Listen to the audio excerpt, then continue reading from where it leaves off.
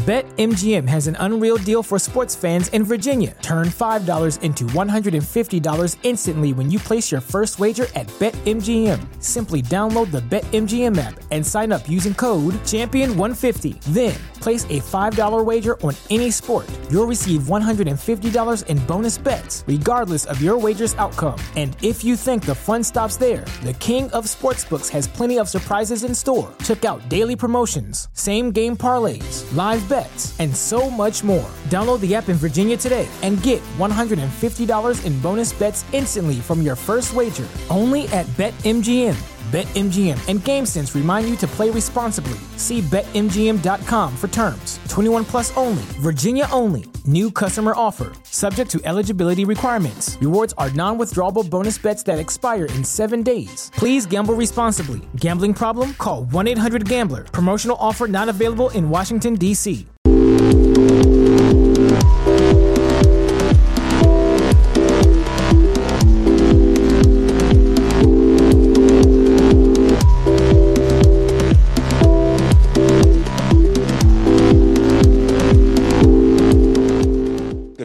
Good afternoon, good evening, and welcome to another Geek Vibes interview. I'm your host, Michael, and today I am joined by a very special guest. He's the author of books like Bent Heavens, The Autumnal, The Teddy Saga, and the co-author of books like The Shape of Water, Troll Hunters, and The Living Dead. Today, he's here to talk about his new book, The Ghost That Ate Us. Please give a warm welcome to Mr. Daniel Kraus.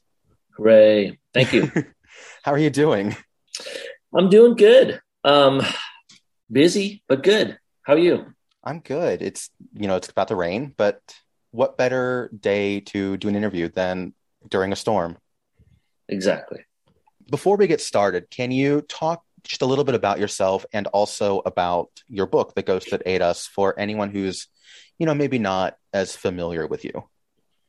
Sure. I mean, I've written, this is probably my 10th, 11th, 12th, 13th, maybe something like 14th book around there.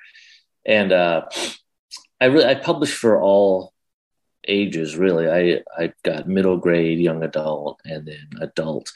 So I kind of mix it up. And I mix up genres too, although most of them, probably 3/4 of them are at least horror adjacent. That seems to be, regardless of what genre, number one genre I'm writing in, there's always an influence of horror in there. So, it has really kind of within those parameters really swung a pretty wide gamut from fantasy tinge to historical fiction, illustrated graphic novels. I'm doing a lot of comics now, at least one hard case crime book. So that's, sort of another genre there too, as well. And as you said, I've done a number of collaborations, 2 books with Guillermo del Toro, 1 book with George Romero.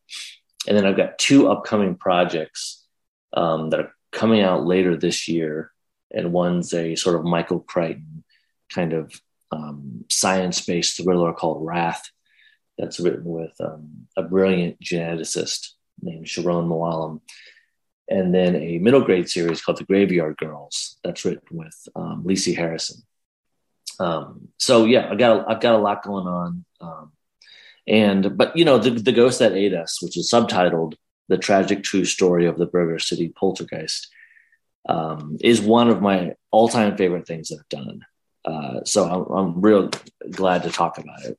It's up there in my top 2 or 3 favorite things.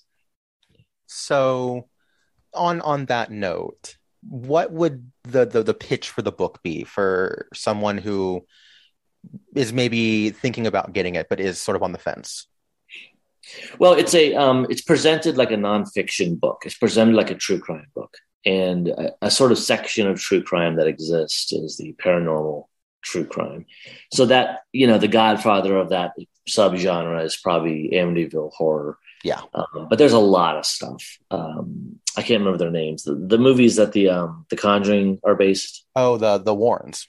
Yeah, the Warrens, they wrote a bunch of books that were all in this kind of style.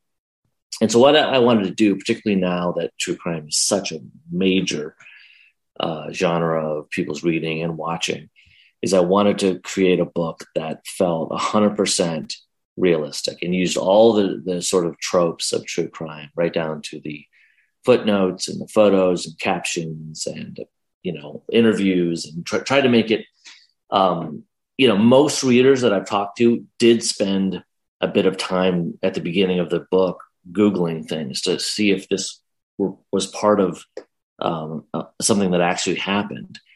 But no, it's all made up. It's the sort of the book version of a mockumentary. And it is about, ostensibly it's funny sounding. It's about a poltergeist in a fast food restaurant.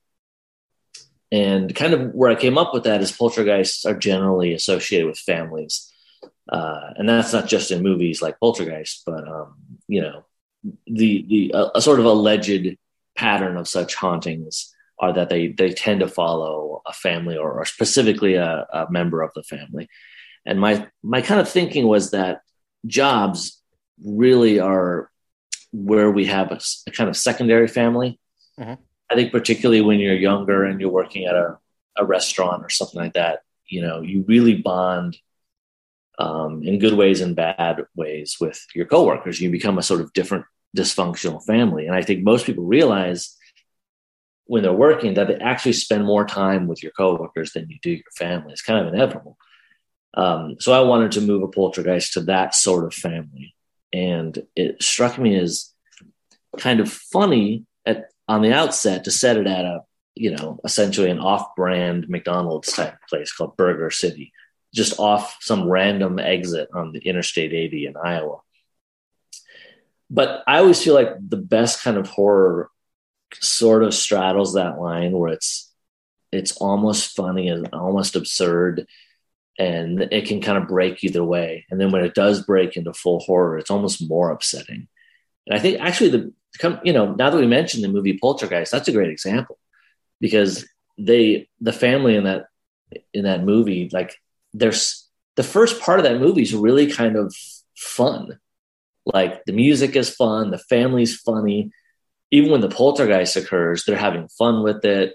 And it makes what happens later all the more troubling. And that's kind of the effect I was going for with the book. I honestly, I think you nailed it. And it's really funny. Some of what you just said is stuff that I kind of talked about a little bit in my review of the book that I did. I was writing it earlier this week, and I picked up on a lot of the way that you were really straddling that line between terror and absurdism, and almost like you were not necessarily parodying the genre, but kind of critiquing and satirizing it. You know what I mean? Definitely it was. Yeah. And go ahead. No, I was just going to say, I think it comes across really well that intention comes across really clearly. Good. Yeah. I think we're in a strange period here with true crime, where there's so much of it being dished at us that it's on the border of being a little disturbing to me. Yeah. I think some of it, really has worth and is, good for us in a lot of ways. But there's so much of it now that inevitably, some of it is just looking at the car wreck of someone's life, and it doesn't really mean anything. And that's kind of what this book is reflecting. Like the book starts out kind of talking about real problems, like the sort of the waves of meth problems in the Midwest and fentanyl addiction and things like that, and poverty, which are actual issues. And then there's sort of a razzmatazz of, let's all get distracted by this poltergeist, which is kind of what happens with true crime books. Like there's a lot of crime that really is worth staring at. And maybe that's what is not worth staring at isn't always this one peculiar murder that's just sort of kind of gross in a way and doesn't really add anything to any kind of discourse. So yeah, I do have some critiques, but it's also self-critique, like I watch some of these and listen to some of these podcasts, and That's one of the reasons I cast myself as the reporter in this book, is that I want, if I'm going to sort of attack someone, I want to attack me first, because I'm if there's a problem, I'm part of it. I think I have a few thoughts. The first of them being that one of the things that I found almost most arresting about the book was that you are the narrator and you're part of the story at times, and it blends that line between reality and fiction in such a almost a disturbing way, especially as I don't want to get into spoilers, but especially as the story progresses and you kind of get more involved in the story that you're telling. We'll say. Yeah, I don't see how that just led from me trying to be realistic. Like I grew up in a town like this in Iowa. I sort of know what these people are like. There's no way that you couldn't, as a reporter, like intrude into their lives and not become part of it. Like your presence would be such a big deal that I don't think you can ignore it. 100%. And then the other thing that I think is really interesting about the approach that you take in the book is that, like you were saying, in many ways it is so much about these bigger societal issues. And a thing that I feel that a lot of true crime and even true crime, paranormal books do is that they focus so intently on the crime and not on the people who were affected by it. But your book focuses you flips that on its head to some degree, in that, you spend so much time exploring the way that this traumatic event changed the lives of everybody who, survived it. And that for me was such a more engrossing experience, where I felt that the way that these people were so fundamentally altered by this was almost scarier than the idea of a poltergeist in totally, a burger joint. Yeah, it should be. I mean, that was the idea of kind of jumping back and forth between times. For the listeners, I kind of go between the year during which the poltergeist was active and then present day, which is 2020 in this case, where I'm interviewing the people now, and they're all drastically changed. And part of the decision of that, part of it is just drama. Like if you see how different these people are now, it kind of adds immediate stakes. You want to know what happened that was so terrible that, changed these people so dramatically. And now they're all sort of ruins of people. But the other part of it is just exactly that. Like, I want to sort of give airtime to the people now who feel not only traumatized by these events, but discarded, like for a while there, while they were good for social media and TV shows and jokes and memes, for a while there, they were treated as if they had some value. But as soon as the joke sort of ran its course, they were just left kind of to rot in Iowa. And, and that's a sort of a comment on celebrity culture. Once the joke has run its course, well, that's it. You're left behind just to the life you had, but worse. The focus on, the way that these events change people and they get left behind and all of that. I found in reading several of your books that you seem almost drawn to the way that, that terrible, horrible things can really mess a person up. Like, I'm thinking specifically of like Bent Heavens and The Autumnal, which both stories to me feel almost fundamentally about the main characters, either past trauma or current trauma. And so I'm kind of curious for you, is there something about the horror genre that feels like a really big conduit to tell those kinds of stories, or is that just the kind of story that you were drawn to tell? Well, that's interesting. I'm kind of looking at my bookshelves now, and I think largely that isn't the case for most of my books, but I think you're right. I think for this one and Autumnal, Bent Heavens, and probably Scowler, they are about that, like someone kind of working through something, I guess you could say traumatic in most cases, and trying to put the pieces back together. I think horror is a good place to do that, but I think it's a pretty universal theme. I think you could probably find that theme in everything. You probably see it in romance. You could probably see it in like a noir type of detective, who's kind of had a broken career in life and is trying to put it back together. I think it's a essential, one of the kind of quintessential places to start a character is sort of post trauma. And The Ghost of Ada sort of, has its cake and eats it too by presenting both sides. You see them, these sort of bitter shells of people now, but then you flip back to when they were, a few years ago when they were working at Burger City, and they're all kind of, at least at the beginning, kind of happy and excited about this poltergeist that's bringing them all this attention. And then as the book progresses, that maybe isn't the case anymore.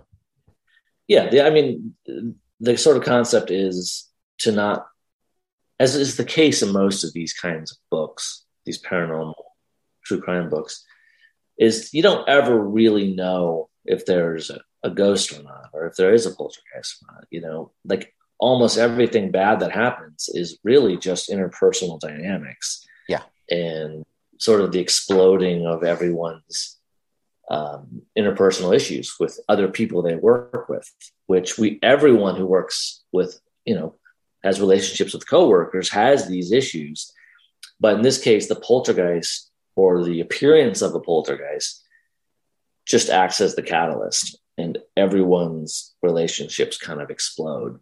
So there's a reading of this book where there isn't a poltergeist, and it's just, some sort of flukish event, and it makes everyone explode.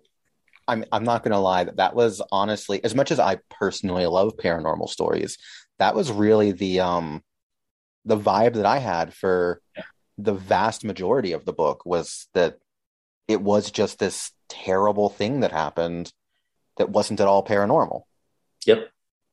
Which I thought was just a really fascinating way of reading that, because fictional Daniel Kraus was certainly taking the stance, or at least it felt like he was taking the stance that, it was all made up, and it was like an excuse to shift blame from those who maybe should be blamed. Right. Which I just think is such a fascinating way of combining those two genres together, because normally you've got something like The Warrens where they're very much trying to prove that this event was a haunting, right? Mm-hmm. Or you've got something on the other side of the spectrum that is very firmly, just, we're going to tell you all the nitty gross details about this murder, and it's just going to be a whole thing. And the Ghost of Ada kind of lives in the middle of that. Yeah. Yeah. I mean, I think that's accurate. It's trying to do a lot of things, I suppose. But yeah, those were all the appeal factors for me, definitely. And kind of on that note, given all the research you had to do, and the viewpoint that the book takes, do you personally have any belief in the paranormal? No, I don't really. I'm kind of one of those people who would love to believe in it. Like, I think I would love to have an experience that changed my mind. Like, I'm highly open to that, but no, I don't really believe it. It would take an experience for me to believe it. I think in all likely circumstance, these events you hear about are most likely events in the Ghost of Ada, where there is something that's unexplained, and just because it's unexplained doesn't mean it's supernatural. And then the people around it, it sort of galvanizes the people around it to either undergo a kind of hysteria or to fabricate something. And, history is filled with examples of both of those. I think it's much more likely in every case that's what's happening. That's super fair. I think I tend to kind of think along those same lines, and that it's a fun thing to think about, but it's also highly unlikely. Yeah. Keeping on the same kind of thought line of your research, I'm sort of curious, what did you like what kinds of true crime documentaries or paranormal books or whatever did you kind of delve into for this? Oh, that's a good question. I don't really recall too many specifics. I was sort of, I'm someone who's not obsessed with true crime, but certainly partakes in enough of it. Like, I've seen my share of documentaries and documentary series. I remember a few, like Making a Murderer. Yeah. On Netflix was one I recall, but I've seen a bunch, Mm-hmm. like the podcast, My Favorite Murder, which is a great podcast. But then I've dipped into other podcasts that are similar and eventually sort of turned away from them because they felt more ghoulish in a way. Like it felt like there's some true crime podcasts out there that are really, we're just going to recycle all the terrible things that happened. And they're sort of feel bad podcasts for reasons that I can't quite figure out. And I'm not really against any kind of this stuff. I have no problem with it existing, but it's not for me. I'm sure there's people could look at anything. They could look at my books and say, why would someone want to read all this grim material? So I'm sure there are things that the right person can draw from it. But for me, for this person, there's a lot of it that feels empty and salacious to me, without having anything to say about it. I think that is certainly communicated in the book as well, that's kind of the viewpoint that you have about a lot of this. Yes, that's true. Correct me if I'm wrong. I haven't read your entire bibliography. I started really kind of religiously reading your books around the time The Shape of Water came out. Okay, gotcha. I think this is the first one that you've done that isn't in a more traditional prose style. Yeah. So what was the experience like approaching that kind of a different writing style for you? Well, it's a good question. And there's a kind of a number of facets to the answer. One thing is definitely just for my own involvement and engagement in a book, I like to change it up.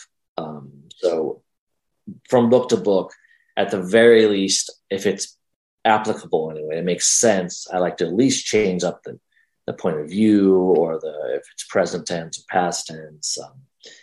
I definitely never try to write in the same style. I always try to tweak the style a little bit. But I think The Ghost That Ate Us and my book Blood Sugar are probably the only ones written in a totally different style that feels radically different than a normal novel on the page. And so, part of that is to keep myself interested in wanting to create new problems for myself. Like, that's really what it's all about for me writing, especially once you get up into the double digits of books. I want to create complications for myself so that I can't rest my laurels, get up to my old tricks again. I want to come up with new tricks. And I feel like, and I had a hunch the nonfiction style would come natural to me. Like, it felt like something that would be fun to do. Like, I feel like I read a lot of nonfiction. So it felt like it felt like it would be fun to write captions and footnotes and write with this sort of somewhat neutral style of a reporter. Like usually when you write a novel, you want it to be colored pretty heavily with some sort of drastic point of view. Usually I write in, if not first person, then a close third person.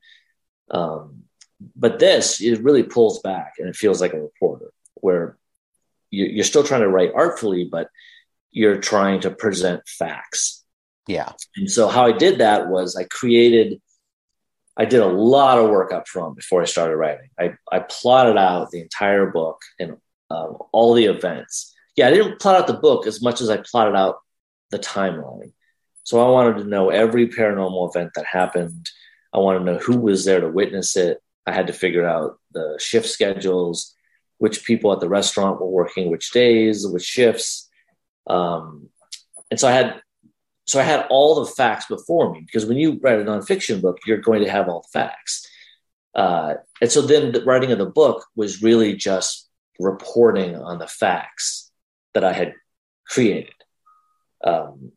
So I would just sift through the fake facts, that I had created. And also I had sort of a map of everyone's relationship with everyone else and their sort of buried frustrations and rivalries.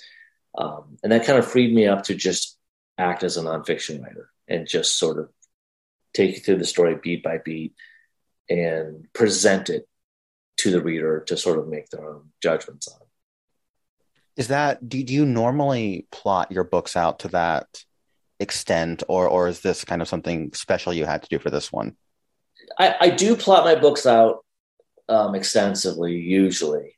This was different in that I was less plotting out the book than I was creating a series of events that I could then report upon. But yeah, I generally do outlines, and some of them are of moderate length, and then some of them are massive. For like my really long projects like The Living Dead or Zebulon Finch. I think for Zebulon Finch, my outline itself was over 100 pages. Goodness. And these are, they're good-sized books too. Yeah. They're huge. Yeah. So, and they're complicated, and I don't want to I'd rather spend a few months preparing the outline and not end up spending, months of writing, going down a dead end and not realizing. So I try to do that work up front. That makes sense. And on the same kind of train of thought, how do you approach some of your the collaborations that you do, like with Guillermo del Toro or the Living Dead, which I know was written after George Romero died, but is it a different process for you when you're working with another author?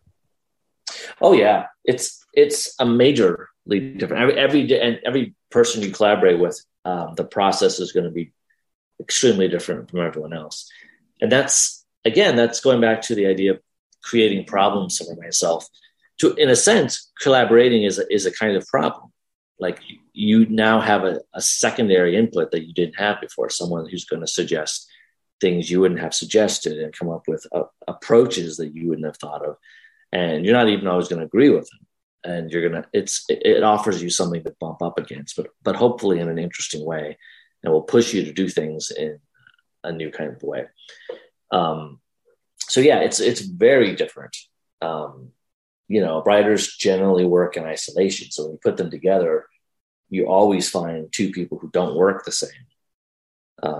There's no standardized way that people do this. So it's always a little bit rocky, but in a good way. I look forward to that rockiness. It sounds like it would be the thing that would make the whole experience fun, Yeah. Oh yeah. It's another way to shake things up. And for me, that is fun. Like, I think people who, that's not the case for everyone, I think. Like, somebody who's on book 28 of a series, like, they're after something different. Like, sure. They're after, I think, in a way, the comfort of familiar environments. But But for me, I don't want, and probably to my commercial deficit, like I don't want any book to feel like a previous book. So I'm doing everything I can to shake up the format and the genre and the language and the working style, the way I approach just the everyday writing. I want all that to be constantly messed up so they have to readjust. I think it's the only way you can stay vital is to make yourself have to think in new patterns and new ways. I think as a reader, it's also what makes a lot of your books really interesting. I mean, just in the past few years, you've had a middle grade series about teddy bears. You've had this, dark comic book about, a haunted town, not a haunted town, but, a town with an interesting past. You've had a zombie book. You've had this one. There's such a variety. So as a reader, it's also just really fun to pick up one of your books because you never really know what you're going to get. Yeah. And it's the same for me. That makes it fun for me. As I said, I don't know that that's the smartest way to approach it commercially. Like generally, the sort of cliche is, create don't fix it. Yeah. Or create a brand and stick to it. But I just couldn't possibly do that. I can't imagine. Like there's a lot of, like for example, in the horror genre, you'll see some writers and it feels like they're just kind of ticking off a list. They'll be like, all right, I'm going to do my werewolf book. I'm going to do my vampire book. I'm going to do my, and I don't want to fall back into that sort of comfortable series of events like that. I don't want to feel like I'm clicking off a checklist. I want to do things that are surprising to me. Like, I don't think anyone expected me to write a trilogy of books about teddy bears, like that's nor did I. Like that's what I'm kind of seeking out. Or Blood Sugar, which is, it's something it has no resemblance to anything else I've done.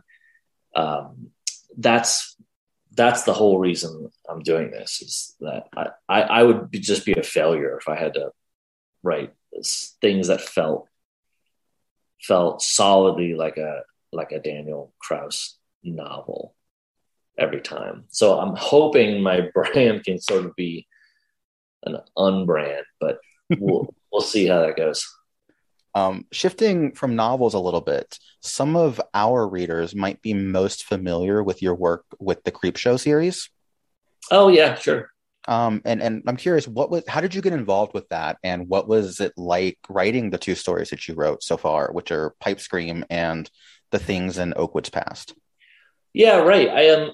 I was one of the producers on the show reached out to me. I guess you're just sort of a fan of my work, and it was very exciting for me because George Romero was my hero, and which is why when I wrote The Living Dead with him posthumously, it was such an important thing for me. So after Night of the Living Dead, my favorite Romero movie is Creepshow. Those two movies were just the two movies for me growing up. So a chance to work in the Creepshow world was just unbelievably exciting for me. And then like the process was really simple, like I pitched some ideas. They said, hey, what ideas do you have? And I'm so devoted to pitch to Creepshow and also the EC comics of the 50s. I just have all of them and just love them. So my brain is pretty trained on that kind of Creepshow format, the classic format, which I think you can really see in Pipe Scream, my first script, which, without commenting on the quality of it, because I'm too close to it, I think is almost, out of all of the episodes of Creepshow so far, would almost fit the most neatly into the original movie. Like it really has that sort of classic, the chicken's coming home to roost kind of feel to it. So yeah, the process was, straightforward. I picked some ideas. They liked one of them. I talked to Greg Nicotero, on the phone a few times and kind of worked through some of the plot ideas, and then wrote it, did some small edits. And that was pretty much the process on both of them. The second one was a little different because it was going to be an illustrated or an animated episode, which freed us to do things that are typically beyond the Creepshow series budget. It's a small budget, so you always have to be kind of aware of how many characters you have, how many settings you have. So that idea that I had pitched earlier fit better for the animated one because we didn't have any boundaries like that. That makes sense. Having seen the second one, I definitely see the benefit of doing an animation and how that can free up the ability to explore avenues that maybe wouldn't be possible doing it live action. Yeah. And I think it makes sense. If I'm surprised I'm almost surprised there hasn't been more of that. Like it's a comic book, so it makes sense that it would be animated. I still can't believe there hasn't been a straight up Creepshow comic. Like it's the whole premise of the original movies were that it was a comic book. So I think, the rights issues are always thorny. So I'm assuming that's part of the reason we've never seen just issues of Creepshow come out. Well, my final question for you is perhaps deceptively simple. And that is, if you could describe the ghost that ate us in one word, what would it be? Boy. Asking the hard questions. I mean, the word that pops to mind is tricky. Ooh, I can see that. Yeah, I think it's one of those books that makes a lot of gestures and feints in different directions that makes you think it's sort of about something, but it's about something else. The whole book is constructed as a sort of trick. Even the format of it is a bit of a trick. So yeah, it's a bit of a, there's a lot of little traps sort of hidden within it, and misdirection is a big part of it. Well, thank you so much for doing this interview with us. Of course, anytime. It's always my pleasure. So for all of our listeners, The Ghost That Ate Us comes out on July the 12th, and there will be links to where you can order it in all of the description on whatever service you're listening to this. And Daniel, can you tell everyone where they can find you online? Yes. So you can find me at danielkraus.com, and that will lead you everywhere else. And you'll be able to find the book everywhere. And there's an audiobook coming out as well from Random House Audio, which should be pretty much simultaneous with the print. Thank you so much for doing this again. Hey, thank you very, very much. Have a great day. You too.